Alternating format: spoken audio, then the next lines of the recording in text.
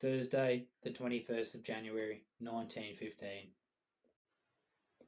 A thin line of smoke on the horizon early this morning caused a little excitement.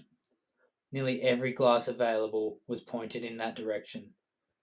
This continued until about 3 o'clock p.m. when it was discovered to be an armed merchant boat and not a German cruiser.